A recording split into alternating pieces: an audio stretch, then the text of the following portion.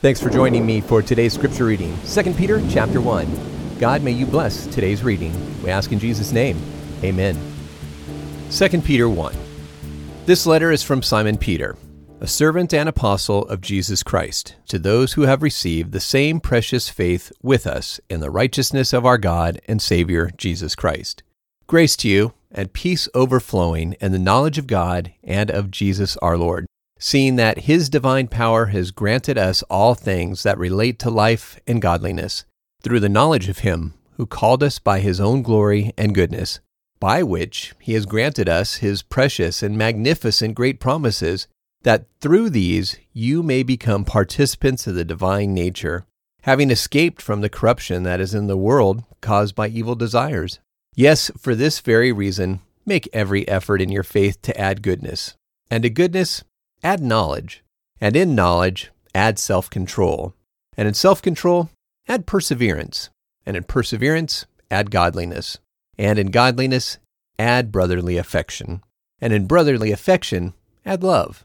For if these things are yours and overflow, they keep you from being idle or unfruitful in the knowledge of our Lord Jesus Christ.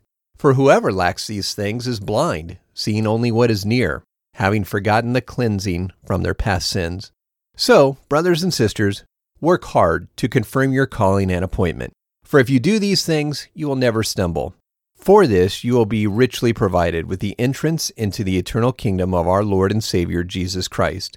So, I will be certain to remind you of these things, though you already know them and are standing firm in the truth. As long as I'm alive, I think it is right to stir you up by reminding you, knowing that leaving this life comes quickly, even as our Lord Jesus Christ made clear to me. Yes, I will make every effort that you will always be able to remember these things, even after I'm gone.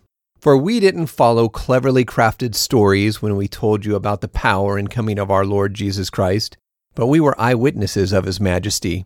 For He received from God the Father honor and glory when the voice came to Him from the majestic glory, saying, "This is my loved Son, in whom I am well pleased."